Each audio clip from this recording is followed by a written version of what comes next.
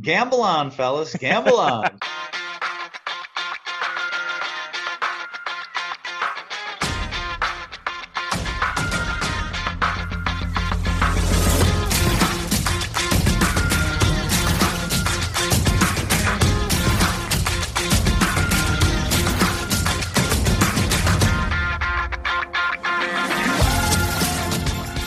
Welcome again to Gamble On, the weekly gambling podcast presented by USBets.com. I'm Eric Raskin, US Bets Managing Editor and Media Director, and I'm joined by our senior analyst, Pulitzer Prize finalist, John Brennan. And after a mere 9.5 months, we have a winner in the 2021 Kentucky Derby. Yes, Mandaloun was officially declared the winner this week following the posthumous disqualification of Medina Spirit for a positive steroid test. And trainer Bob Baffert received a 90-day suspension in Kentucky and a $7,500 fine. We sure hope you Mandaloun bettors didn't tear up your tickets. John, I'm now setting the line at 9.5 months for the U.S. Olympic figure skating team to find out if they won silver or gold. You going over or under? Yeah, it's interesting that in this I want everything immediately modern world we live in, we have these long delays all of a sudden. I mean, I blame lawyers, not because they necessarily deserve it, but sometimes they do. So why not? The Baffert scenario reminds me not only of Lance Armstrong, who I've mentioned before, but also former NBA referee Tim Donaghy, who had an unwholesome relationship with several unsavory gamblers from your neck of the woods, Eric, in Pennsylvania. Yep. And by that, I mean, it's understandably difficult to accept the truth of a sport being not at all clean. I mean, when legendary Monmouth Park trainer Jorge Navarro pleaded guilty last year to conspiring to illegally dope his horses with performance-enhancing drugs, he made a comment to a reporter to the effect of, and now get the rest of us too. I mean, that is a bit scary. So, horse racing, cycling, and figure skating are three sports. If figure skating is even a sport, no, I'm in trouble now. They have deep wounds. Meadowlands Racetrack owner Jeff Corral told me recently that gaining a conviction of a second key veterinarian on top of the first one a couple of weeks ago might unravel the whole national scam. But an old country song lyric tells us of old men who sit around and talk about the weather and old women who sit around and talk about old men. And I'm afraid I have to add the lure of doping innocent racehorses as another one in that category of things that have always been and may always be. I'll leave the country song lyric citing to you. Not my genre, not my area of expertise. But sports books and race books are in a tricky spot with all this stuff. This is not quite a doping situation, but our pal David Purdom at ESPN just published an excellent piece today on NBA stat corrections and how they're impacting bets. And of course, statistical errors have been swinging millions of dollars in DFS for years. But all of this stuff, getting it resolved, it's all a little like the instant replay debates. You want to see them get it right, but you also don't want to wait around forever waiting for them to get it right.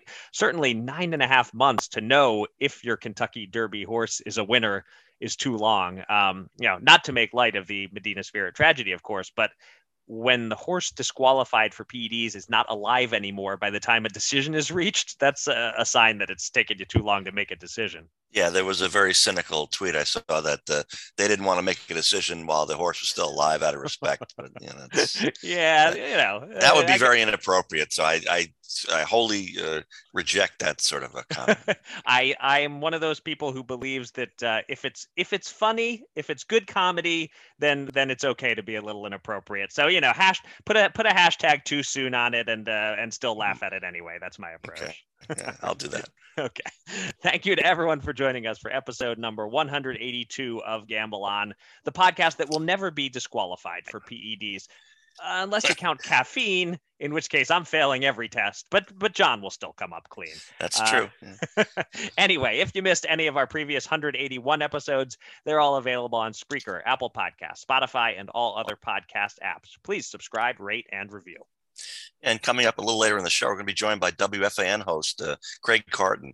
He's gone from a gambling addiction to becoming a responsible gambling ambassador for FanDuel and the host of a radio show and podcast tackling compulsive gambling issues here in the New York, New Jersey area.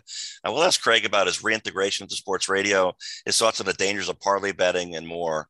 But first, it's been actually a manageably busy week in the world of gambling. So let's get to it.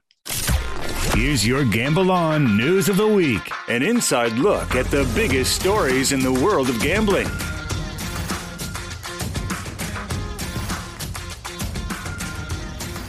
Our first two stories this week are both about major online sports books and the money they are or aren't making. And we start with Caesars, which, as we've discussed, was the early market leader in New York, at least in terms of betting handle. On the company's fourth quarter earnings call, Caesars Entertainment CEO Tom Reeg shared some perhaps surprising news. The company is now going to cut back its advertising spend significantly. Sports betting commercials are everywhere, and the Caesars ads with J.B. Smoove, Patton Oswalt, the Manning brothers, and even Halle Berry are perhaps the most ubiquitous of them all, but you won't see them as much anymore in most states. Reeg said, quote, "We have accomplished what we set out to do. We set out to become a significant player, and it's happened significantly quicker than we thought," end quote. So while some companies keep a steady flow of commercials going, Caesars is trying a different approach, spending big for a relatively brief time to attract attention and customers, and then scaling way back and trusting that your player base is sufficiently large and will remain sufficiently loyal. John, what do you think of this approach? And be honest, how much are you going to miss all these spectacularly entertaining commercials? Well, I never heard of J.B. Smoove before these commercials, and I somehow didn't recognize Halle Berry as Cleopatra the first 10,000 times I saw her Yep. in a few different spots, and I'm really kind of manninged out, to be honest now. I am a fan of comedian Patton Oswalt, though, and I'd have wagered good money that Caesars could not produce multiple commercials and made him not funny, but I'd have lost that bet. So, my cynical nature wants me to believe Caesars is just bleeding so much money that they're trying to save face here. But their first month sign-up numbers are impressive. And we know from other states that most casual bettors are not going promotion shopping with numerous books and then dumping the first ones they sign up with. If you get them in early, you keep them. So I guess hail Caesars, maybe. Maybe. Yeah, I'll say this for the commercials. I thought the ones with the Mannings were okay. They found a formula that worked a little bit, although I still don't know why you'd use Halle Berry and put enough makeup and costuming on her to leave people asking, wait, is that Halle Berry or just someone who kind of looks like Halle Berry? Obviously, that was your response, I guess. So I thought those commercials with the Mannings were decent, but the initial ones with J.B. Smoove doing the "We Are All Caesar" thing and Patton Oswalt, I feel about J.B. Smoove the way you feel about Patton Oswalt. I thought it was impossible to make him not be funny, and yet they found a way. None of those commercials made sense. None of it sold the sports book. I certainly won't miss those ads.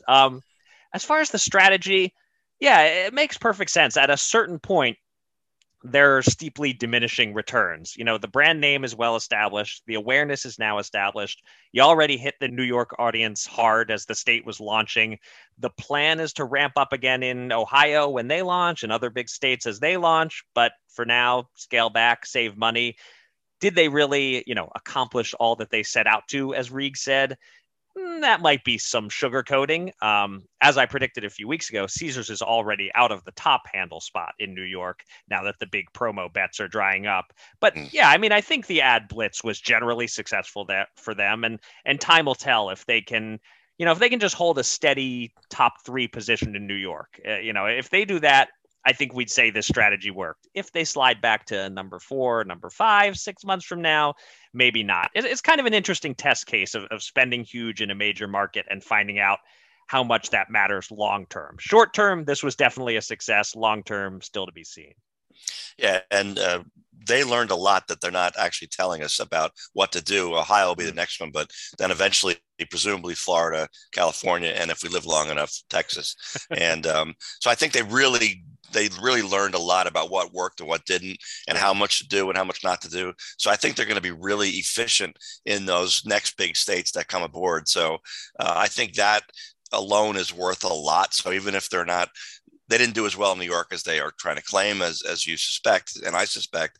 I think that the knowledge they learned is going to be really effective, and we'll find out what that knowledge is when, say, Ohio launches later this year or the beginning of next year, because the commercials will be in a certain way. Will it be the same commercials, different commercials, maybe getting younger comics or people as sponsors? There are going to be a lot of things that they've learned, and we're going to find out what it is when the commercials come out.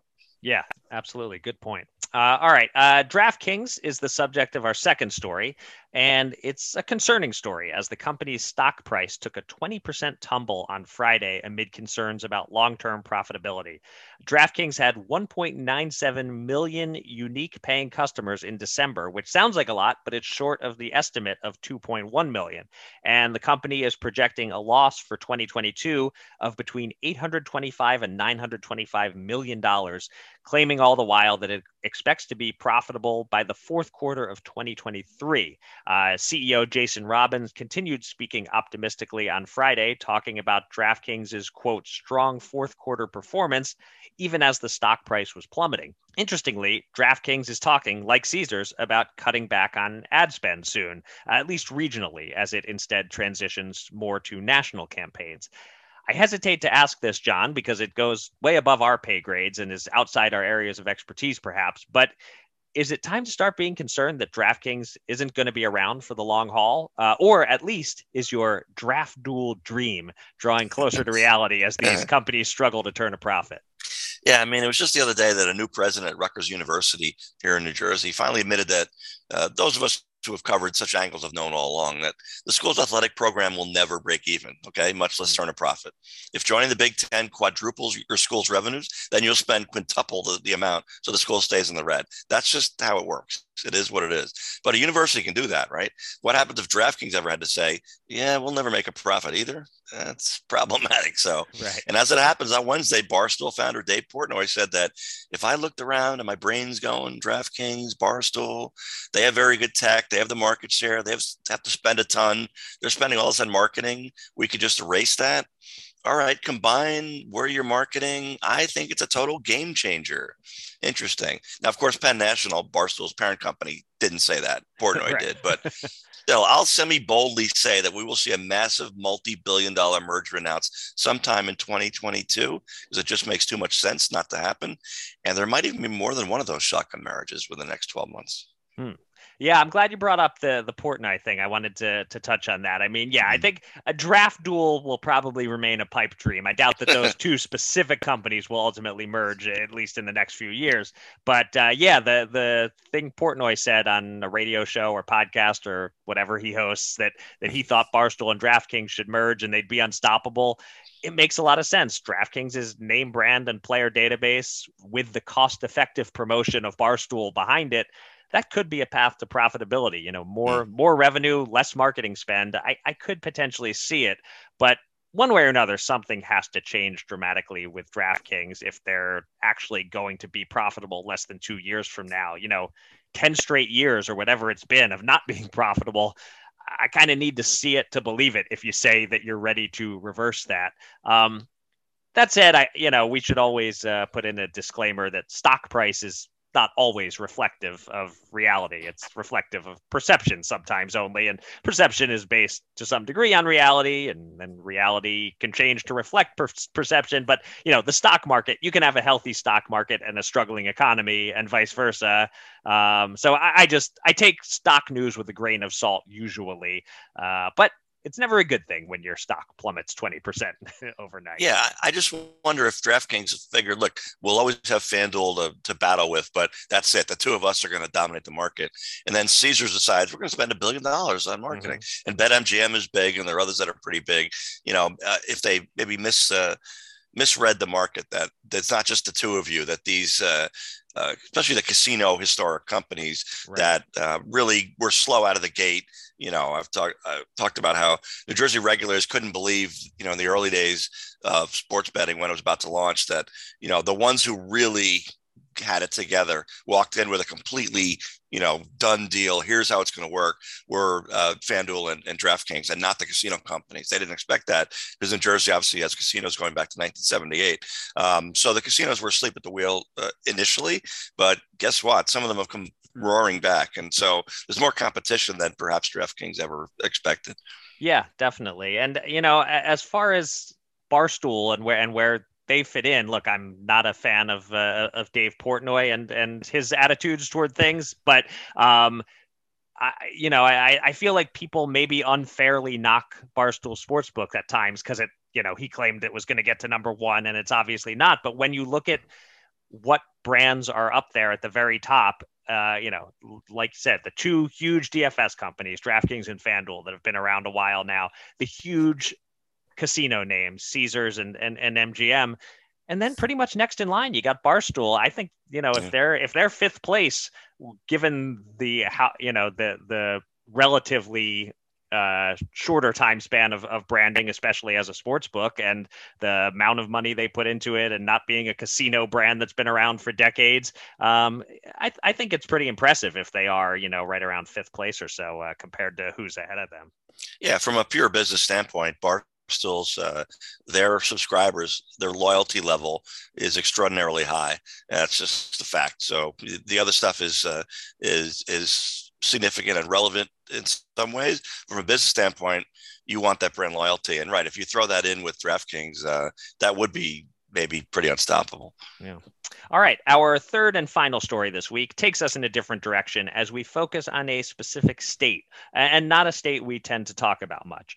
Arkansas approved mobile sports betting rules on Tuesday morning and is now poised to launch online wagering as soon as March 4th, in time for college basketball conference tournaments and then, of course, March Madness. Now, retail wagering has been live in Arkansas since 2018. Mobile is going to look a fair bit different than how it looks in most states. Third-party mobile operators have to partner with retail casinos, and the retail casinos have to receive at least 51% of the revenue. So the major operators, like the aforementioned DraftKings and Caesars and FanDuel and BetMGM, they are not likely to enter Arkansas, at least not initially. Instead, it looks like Saracen Casino will launch first with its self-branded Bet Saracen app. John, what do you make of this development, and how important is Arkansas now as a test case for whether other states can legalize mobile betting without making it easy for the major national operators to come in? Yeah, this definitely brings me back to my metaphor about New York being that impossibly attractive ex, doesn't matter if it's male or female, who you knew would hurt you, but you just couldn't stay away. So if you're a sports book, you agree to a 51% tax rate in New York because they're just that hot. Right. Arkansas. Oh, Arkansas. You have a nice personality, and I hear you're good at crossword puzzles, and you're great with pets. But as you suggested, you're just not hot enough to try to charge that 51% rate. Call it, well, not enough return on investment. I do generally like to see experiments in various states, though, so we can see how it plays out without any consequences since we don't live there. Not sure what to make of this, to be honest. I don't have a great feeling about it. Yeah, I mean, I think it's certainly going to be an intriguing test case. It's a little like what Florida tried to do in terms of the Seminole tribe keeping DraftKings, BetMGM, et cetera, out. But this is a whole different approach. And it might work in Arkansas. As you basically said, it's not applicable to a big state like Florida, where a major operator would be willing to settle for 49% of the revenue. In Arkansas, 49%. That's peanuts. So, for other small states that want their local casinos to reap more benefits, this could work. A lot depends on the apps themselves. Are they going to be good and reliable and have quick in-game betting and all the markets and so forth? Or is there going to be a huge difference in quality between their apps and, say, FanDuel Sportsbook? That's the key question. If the apps are good, and Arkansans have at least 3 to choose from, which it sounds like they will. They'll have somewhere between 3 and 6 to choose from. As long as there's some variation in pricing to price shop a little, then all good. I think this model could work for smaller states. Arkansans, is that right? I believe it is. I've seen it in print, and I don't think it's pronounced as Arkansans. So I think Arkansans is the right pronunciation. I think you got to commit. You want to be Arkansas, you got to be Arkansans. Well, let's open it up to our Arkansas listeners to let us know. Are you Arkansans or Arkansans? And we'll give a correction on the next episode if I got it wrong. Yeah, hit us up, please. Thank you. It's time to welcome a special guest from the world of gambling. Let's get to the Gamble On interview.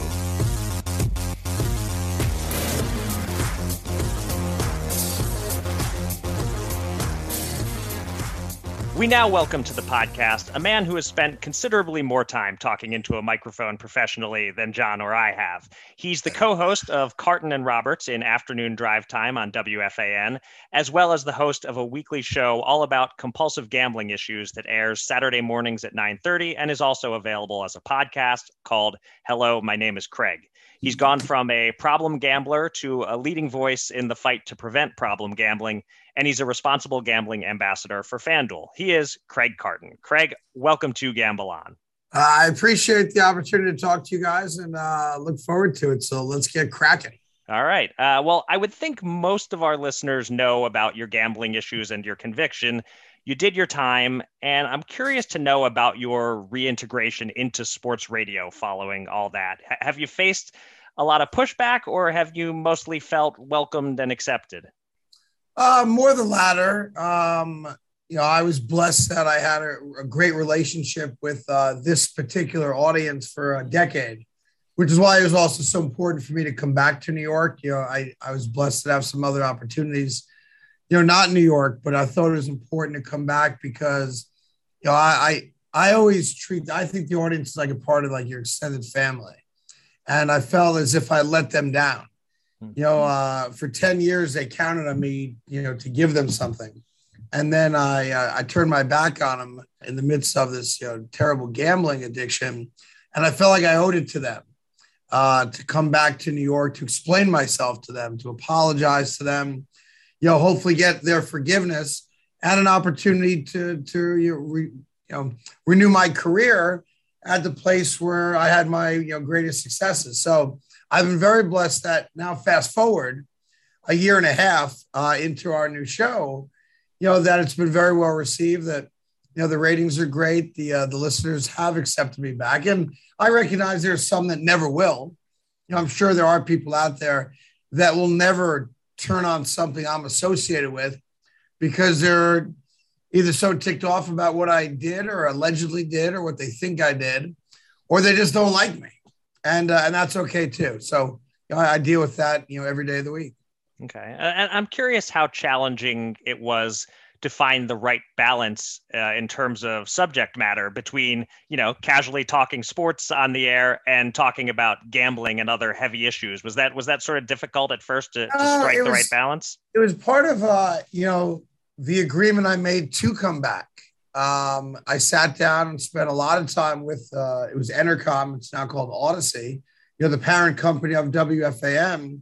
And, the guy who's, been my backbone and saint throughout my career, Chris Olivero, who runs the New York cluster for the company. And he and I had a lot of very long, tough, very personal conversations about where I was in my personal life, where I was in regards to gambling and my well-documented compulsion to gamble. And we agreed that if I did come back, A, I had to be in a good place personally, which I totally respect and appreciate. And B, that I was going to play by some different rules than a lot of guys on the radio. I'm not going to pick a game against the spread. That doesn't mean I don't acknowledge that. I know there's a spread. I do. But I'm not going to pick the game with the spread because it doesn't jive with how I live my life now. So I'm in this really unique position where I don't do gambling ads. I don't promote gambling companies. I talk on the peripheral of wagering type talk.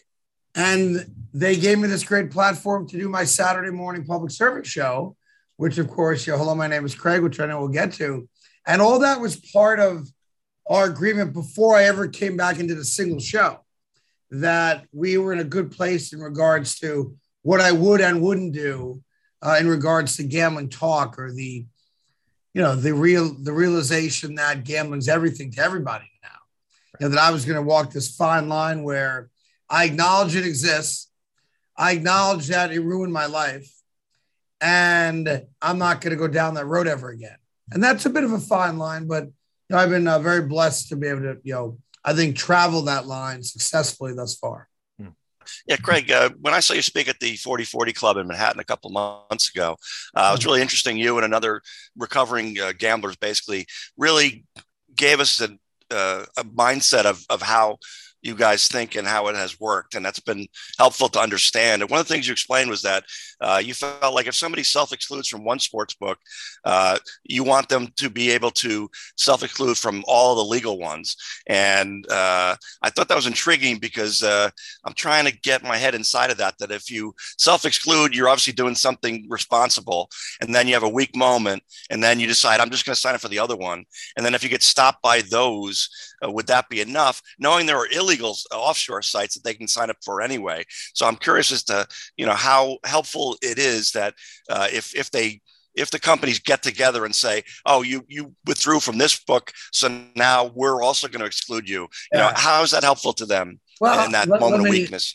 I want to make that point clearer. So when you self-exclude, you can't pick which ones you self-exclude from. Okay. You self-exclude from all of them, one click of a button. What the point I was making that day that you're referencing is that if I'm the compulsive gambler that doesn't self-exclude, right? And a lot don't. I see. And you're the operator. If you've decided that my wagering practices, my deposit practices, the time I'm online on your site practices, if you've decided that there's too many red flags, you're not going to accept any wagers from me. My point that day was, if you decided, everyone should go along with your decision. Mm-hmm. So that's different. So if I self-exclude, I'm automatically banned from every online site. Okay. If an individual operator bans me, none of the other ones ban me. Mm-hmm. And my thought is that if you're willing to say no to me as a customer, meaning you're going to turn down the money I'm willing to put into your bank account, there's a reason why you're doing that. And if you're going to take that type of aggressive step to help protect the gambler from himself, my feeling is that every other wagering site should honor that. And they should go along with your decision, much like you should ultimately go along with their decision. If they decide to ban somebody, whether it's long-term, short-term, or lifetime, I think there should be some reciprocity when it comes to the operator saying no to the player, because you're right. If you're an operator and I'm the player and you deny me, you bet your ass I'm going to find another place to go to bet. Hopefully legally, but if not, there's no shame in that game. I'm going to find a place online to gamble because the need and desire to gamble outweighs everything else in life. It outweighs personal health. It outweighs relationships. It outweighs your job. It becomes your number 1, 2, and 3 focus 24 hours a day, 7 days a week. Yeah. Now, have you gotten any feedback? There are a lot of heavy hitters in that audience, obviously, in the gaming industry and the sports betting industry. Have you got any feedback to say, we take your point and, we don't want to take action from somebody who a rival has already deemed, irresponsible. We don't want to take that, or they just kind of nodded their head and patted you on the back. I was told it's a really good idea. Yeah. Okay. But my gut tells me that, I would listen. I think there are half a dozen ballpark really, really good, honest operators. I think there's probably half a dozen that I would not put in that same category, whether that's because I don't know them or just my gut tells me I'm right. So I think there is the possibility that if you take the industry leaders, the FanDuels, the DraftKings, of the world, I think you have a better chance of having these small little groups agree to respect one another's decisions. But I don't think you'll ever get everybody to, because I know full well that you're going to have a low entry point in some states for a gambling outfit that doesn't have the financial wherewithal that the big boys have. And they're not going to be willing to say no to a gambler. At the end of the day, if I lose everything, that's not on them. That's on me. And I think there, unfortunately, will be some operators that they wouldn't say that publicly, of course. But I think, money's money, and not everybody will go along with my idea. All right. So obviously the big story in our industry the last couple of months has been mobile sports betting coming to New York. That's been a huge focus. Now, I know sports betting was not your personal problem vertical. It was mostly blackjack. But for some people, of course, it is sports betting. from a responsible gambling point of view, how has the mobile betting rollout in New York been? How does it seem to be impacting both the radio conversations and just the volume of problem gambling from what you can observe? Listen, if you break this down to just pure mathematics, which I'm real good at doing, which is probably why I like blackjack so much. Right. If you so make up a number, it's an arbitrary number somewhat. Some people say that 8% of people that gamble have some level of a problem. 2% will have an actual like significant full-blown problem like I do. But if you're adding millions of people into the pool, just mathematics alone tells you you're going to have tens of thousands, if not more, people that present with some level of a problem. Mm-hmm. So what I love about the proliferation of legalized gambling, and I'm choosing those words carefully, what I love about it is that the more mainstream legalized gambling becomes, the easier it becomes for problem gamblers to ask for help, right? So when gambling is viewed as this seedy back alley behavior, no one's going to come forward and say, hey, I got a problem because it's dirty.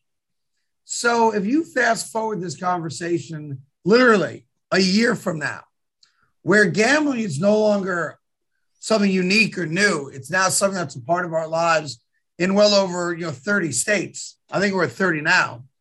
Then the conversation about gambling becomes commonplace, much like drinking and driving, much like now opioid abuse now, right? So it's going to make it easier for guys like me, I hope, and this is my belief, to say, hey, I got a problem. I got caught up in it. And I think it'll make it easier for that. And then my hope, of course, is that the states that are now receiving these windfalls of money that never existed before will do more than just pay lip service to, hey, we're going to dedicate a couple $1 million a year to responsible gambling and buy a couple radio ads. My hope is that one day those states will build centers where gambling addicts can get help for free, because that's the second aspect of it. Great. I recognize I need help. Now, where do I go to get it? And B, what does it cost? And unfortunately, and I've lived this, I went to a gambling rehab center. To my knowledge, there are 3 in the country that are exclusive solely to gambling. There's one in Minnesota. There's one in Prescott, Arizona, where I went, called Algamus. And I believe there's one in West Virginia. To my knowledge, and please fact check me, I could be wrong on it, those are the only 3 exclusive gambling addiction rehab centers in this country. Now, you can get help at a place that also services, alcoholics and eating disorders and drugs, et cetera. But exclusive to gambling, there's 3. So if the state of New York makes, $250 million in tax revenue this year, well, it shouldn't be that hard to build 3 or 4 centers where gambling addicts can go get help for free. And that's one of my, pie in the sky goals right now. Right. And in terms of, your show, Hello, My Name is Craig. You talked about sort of the mainstreaming of it with sports betting becoming legal everywhere and that raising awareness. I assume that, a show like that on WFAN, do you feel like it couldn't have existed a few years ago, that the legalizing of sports betting has opened the door also to talk more about problem gambling and responsible gambling? I think if gambling's not where it is today, there's no responsible gambling show, because it's not front and center. No one cares. And remember, and this is, I say this a lot, one of the most difficult things for gambling addicts to deal with is this disgusting adjective that's associated with our addiction.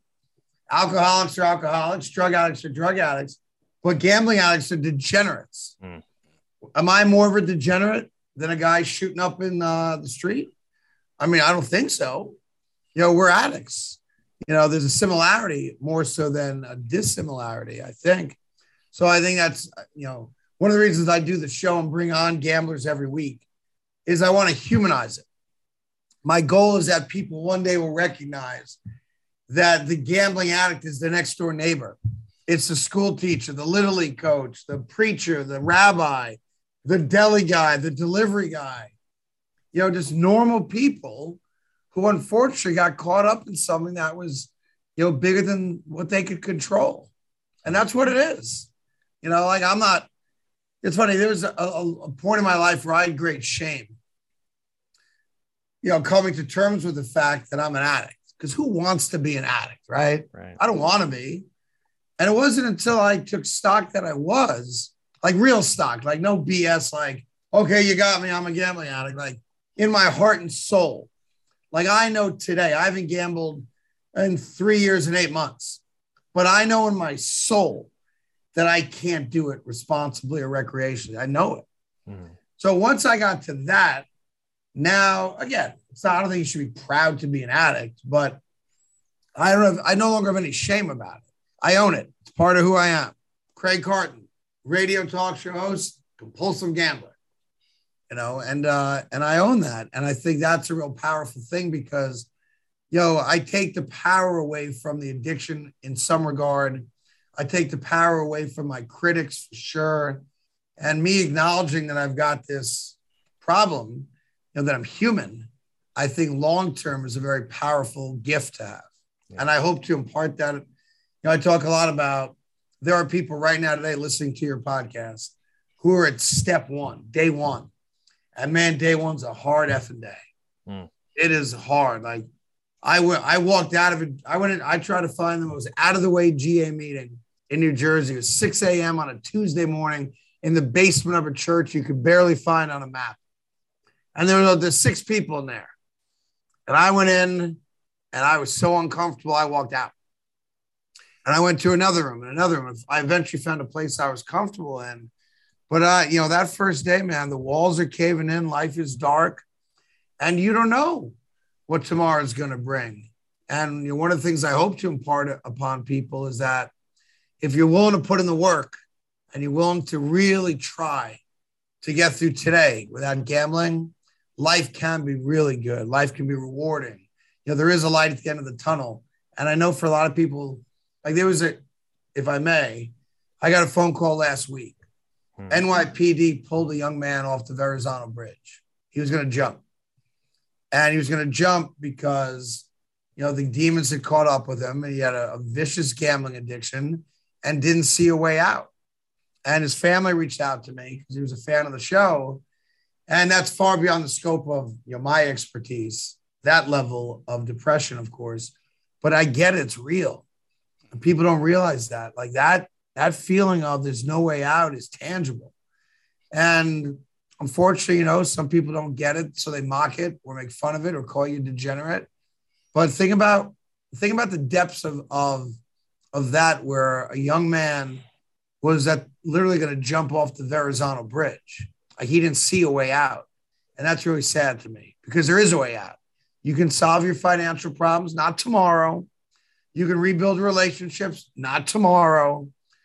But ultimately, the people that love you and care about you want you to be well. And when they see that you're taking the steps to get well, they embrace that more so than you could ever imagine. Hey, Craig, you kind of warmed my heart recently. You had a bit of a rant about parlay betting, which I've talked about a lot on this podcast. And I'll read the New Jersey, monthly numbers, and in May or June or August or whatever, parlays, the books held 17.8% or 19.8% of the money. And in baseball and basketball and football, they held like 4.2%, 4.5%. So when you talk about not only the compulsive gambling, but the dangers, obviously that's parlays are where the biggest dangers are. So I'm just curious. I know you've talked about how you're obviously not against legalized sports betting. In fact, you welcome it. It's a good thing.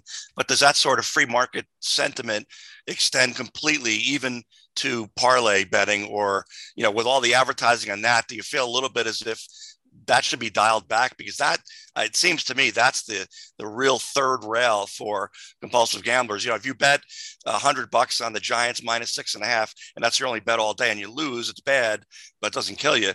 But all these crazy parlays, you're betting $500, you want to win 30,000 to get even, and of course you're not going to win. You're going to lose every time, basically. So is that something that is a little too far for you, or are you pretty much free market on? Got to let the customer decide. Well, I think I'm both on it. Free market for sure. story, buyer beware. Like if you're a gambler and you don't read the fine print, don't know how a parlay works, shame on you. Like you're throwing your money down the toilet, right? I find a lot of that promotional stuff, frankly, disgusting. More than 50% of all their revenue is going to come from parlay wagers. If you don't understand why that alone should tell you not to bet a parlay, then, again, shame on you. So yeah, in a perfect world, I respect the free market. It's not illegal. But I also wish that they would stay away from it because parlay wagering is, I think, the biggest avenue to problem gambling for young adults, especially inexperienced gamblers. Because, I only have to pick 3. I got to get 6 times my money. I find that type of marketing objectionable. I respect that they have the right to do it, and it's one of the reasons we're in the process now. You'll hear about this in the next couple of weeks, where I'm going to go on a nationwide tour of high schools and colleges to speak specifically to young men and women who are now gambling for the first time, because a lot of them have no idea what they're doing. And I do think, it's incumbent upon them to learn if they're going to risk their money, of course. But I also think the operators should put out like a gambling 101 video. Like, let me walk you through how to gamble. Let me walk you through what a parlay is and what it isn't. Let me walk you through how to in-game wager. So I think there's an educational part of this, which I think all the operators at some point will do at some level, which I think will be very powerful also. Like in their world, and I've expressed this to operators, uneducated gamblers, their best customer. Their best customer. And I know that might be counterintuitive to people. Like you'd rather the gambler have no idea what he's doing, but this is a mainstream business now. Mm-hmm. And I think for them, you want your customers to be educated. Listen, the house is still going to win more than it loses. But I think it just in a big picture way, it goes a long way for you to say, listen, our customers may lose games, they may win games, but they're never being bamboozled. And I think long-term that will happen more than it doesn't happen. And we have to remember, this is like the tip of the iceberg. This is all so new to so many people. So again, fast forward a year, 3 years, 5 years, I don't think we're having the same conversation. All right. I'll remind our listeners that they can find Hello, My Name is Craig as a podcast on all the standard podcast apps. This has been really enlightening. We appreciate your candor, Craig. It's been great talking to you. Thanks so much for coming on the show. It's my pleasure. Keep on doing what you're doing. I think more podcasts and, like we said, conversations like this is only for everyone's betterment. And I look forward to seeing you guys down the line. So thank you very much. All right. Thanks, Craig. 2 men. $10,000. Will they run it up or blow it all? It's time to check in on the Gamble On bankroll.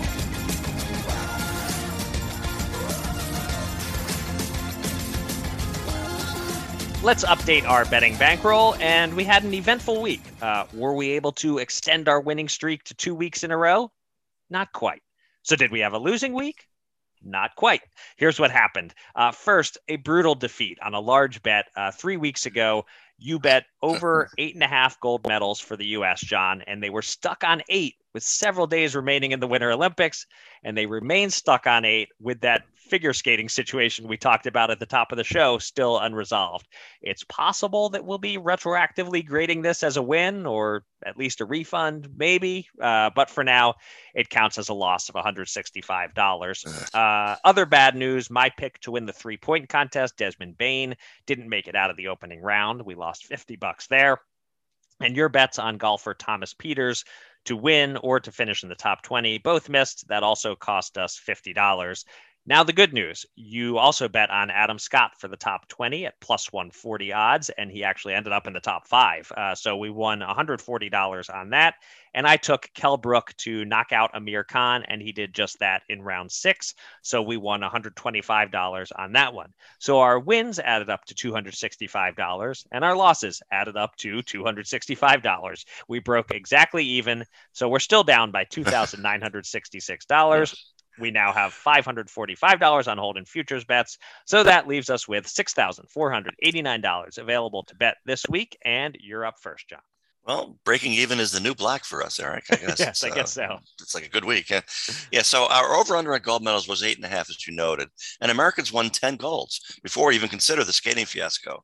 It's just that an American female snowboarder who won 2 golds decided, well, a cynic would say, to pretend to be Chinese because that's where her mother is from. And that cynic, not me, of course, would say pretended because, no surprise, China does not allow dual citizenship. And this athlete won't say if she has renounced her U.S. citizenship. Let me help here. There was no way in hell she renounced her U.S. citizenship. So she is Chinese American, but in my books, she ain't Chinese. Well, not my books, the cynics books, of course. Yeah. I should appeal to the Points Bet Karma Committee to see if I can get a refund, but enough of my whining, Eric. I'll say on that they probably when they set the line at 8.5, I guess they knew what country she was representing. So I'm not sure we can call bad beat on that one, but we can on the figure skaters maybe. Yeah, that's true. She announced this a couple of years ago, if I'm really being honest about it. But it's still a little frustrating because she's American. But anyway, so now Adam Scott filled the role, played the previous week of aging international golf star for a top 20 by Louis Oosthuizen the previous week. Mm-hmm. I'll try for the trifecta then, as the PGA Tour shifts from California to Florida with this week's Honda Classic, which, if you look at the field, should be called the used Honda Civic Classic. And I once piled up almost 250,000 miles on that very model, so I like the brand clearly, but a romance magnet it was not. Now this week's wily veteran is Sweden's own Alex Noren, so 100 units at plus 150 for top 20. He's in good form, the course suits him, and as noted, the field is like a used Honda Civic. I happen to drive a Honda Civic these days, although they're a nicer looking car than they used to be. I don't know that it is the anti-chick magnet anymore that it maybe once was. But I had a 1998, if that matters. Sure, matters to somebody, I'm sure. All right, so you made an Oscars bet last week on Best Actor. We went with Benedict Cumberbatch from The Power of the Dog as the plus 300 underdog. I'm sticking with The Power of the Dog and a Best Supporting Actor bet, and I'm going chalky. Cody Smith-McPhee is minus 275. And again, as I said last week, I gave up on this movie after about 25 minutes, but everything I'm reading and hearing says this kid who won the Golden Globe is close to a lock. It might turn out to be one of those Oscars nights where one movie dominates, where Power of the Dog wins Best Picture, Best Director, and picks up a couple of acting awards, and we can win both bets. But if not, I think of this as insurance against the Cumberbatch long shot bet, where we come out ahead as long as one of them wins. Let's bet $165 to win 60 on Cody Smith-McPhee. If it makes you feel any better, Eric, think about how many of the voters quit watching the movie after 25 minutes and still voted for these actors to win the Oscar because they know it's what they're supposed to do. So I'm going to try a futures bet on the Masters in April. South Korean youngster Sung Jae-im shot 77-80 last year at Augusta to miss the cut, which is hard to do in a field with like 85 players. But in his debut there in 2020, he had an amazing 24 birdies and finished tied for second. I see him here now on BetMGM at plus 5,000 to win come April, and as well as American Will Zalatoris at plus 3,300. So I placed 10 units on each of those as a possible badly needed big score for us. I think Im may win the Honda Classic this week or the Players Championship in March. And if so, the odds are going to drop way, way down. We're going to be looking pretty good. Okay. It's exciting. Gives us a little time to start sweating the Masters. For my second bet, the NBA returns tonight, and the game that has my attention is Celtics at Nets, where the Celtics are totally healthy at full strength. The Nets are still without Kevin Durant. Can't play Kyrie because it's a home game, and Ben Simmons isn't ready to play yet. So our sweat to see if he misses his first free throw of the season continues on a little while longer.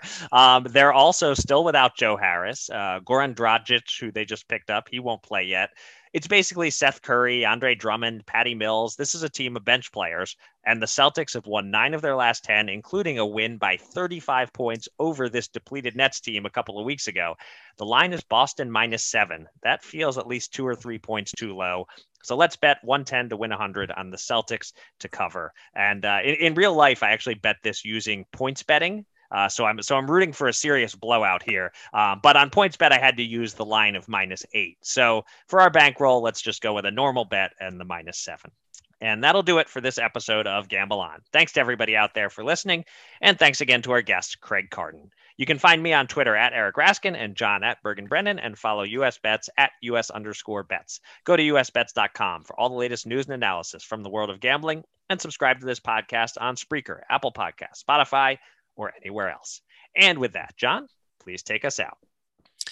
All right. So not that I was ever inclined to be much of a gambler anyway, but back in college, geez, that's 40 years ago or so, I still haven't forgotten a psychology textbook which explained a study that showed the behavior of pigeons who, if they pecked at a slot, might or might not get a food pellet.